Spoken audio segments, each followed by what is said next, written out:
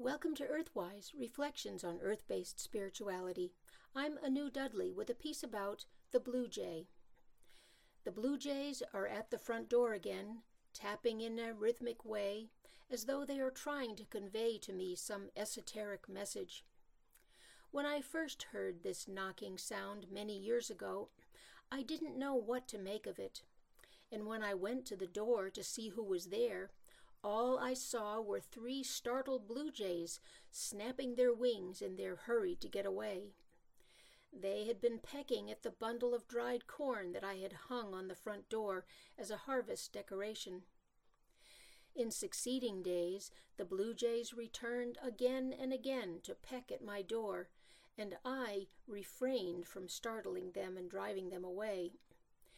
In fact, ever since then, I have made the hanging of the dried corn an annual ritual in order to draw blue jay medicine right up to my very front door. The jay is a member of the corvid family, cousin to crows, ravens, and magpies. Blue jays belong to the subgroup New World jays, which includes the scrub jay of Florida and the gray jay of the West. Blue jays range east of the Rockies. Their vibrant blue color sets them apart from all other songbirds in our region except for bluebirds. Their black facial markings, sometimes referred to as masks, are different in each individual, giving each blue jay its own unique identity. One of my favorite things about the blue jay is its name. The word jay comes from Gaia, the name of the Greek earth goddess. Jays are earth birds, and that they are ground feeders. They also behave as monitors and protectors of the entire bird population of the neighborhood, sort of like vigilant mothers in charge of keeping the neighborhood safe.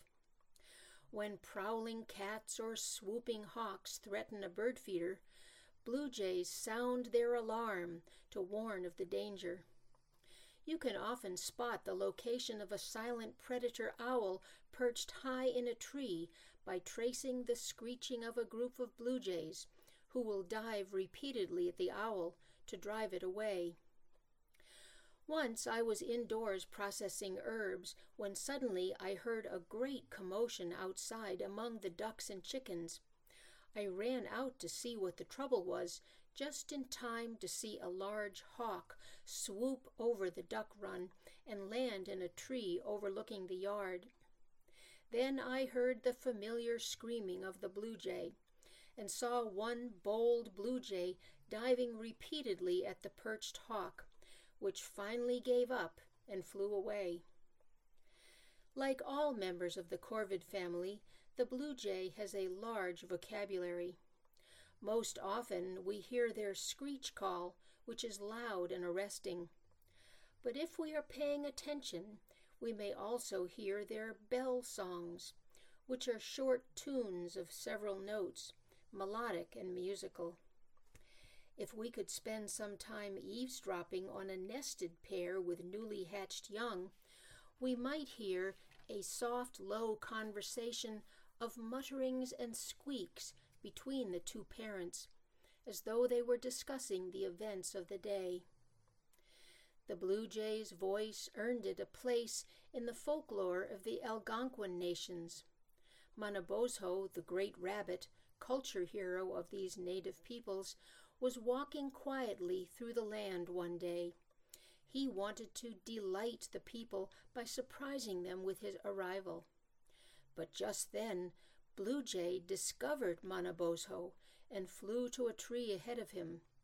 It started screaming as loud as it could that Manabozho was coming. Manabozho begged Blue Jay to be quiet because he wanted his arrival to be a surprise. But Blue Jay just kept on flying ahead to the next tree as Manabozho walked stealthily through the woods. It screamed louder and louder, announcing to all that could hear that the divine being was coming. Blue Jay teaches us that divine spirit is always present, even if we can't hear or see it. I like this story because it made me think of my own blue jay experience. And now that the blue jays are at my front door again, I hear in their knocking the message that even though the earth may be moving into its time of winter slumber, Divine Spirit is always walking the land. And Blue Jay invites me to come out and meet it with all my heart. Blessed be. You've been listening to Earthwise, Reflections on Earth-Based Spirituality. I'm Anu Dudley.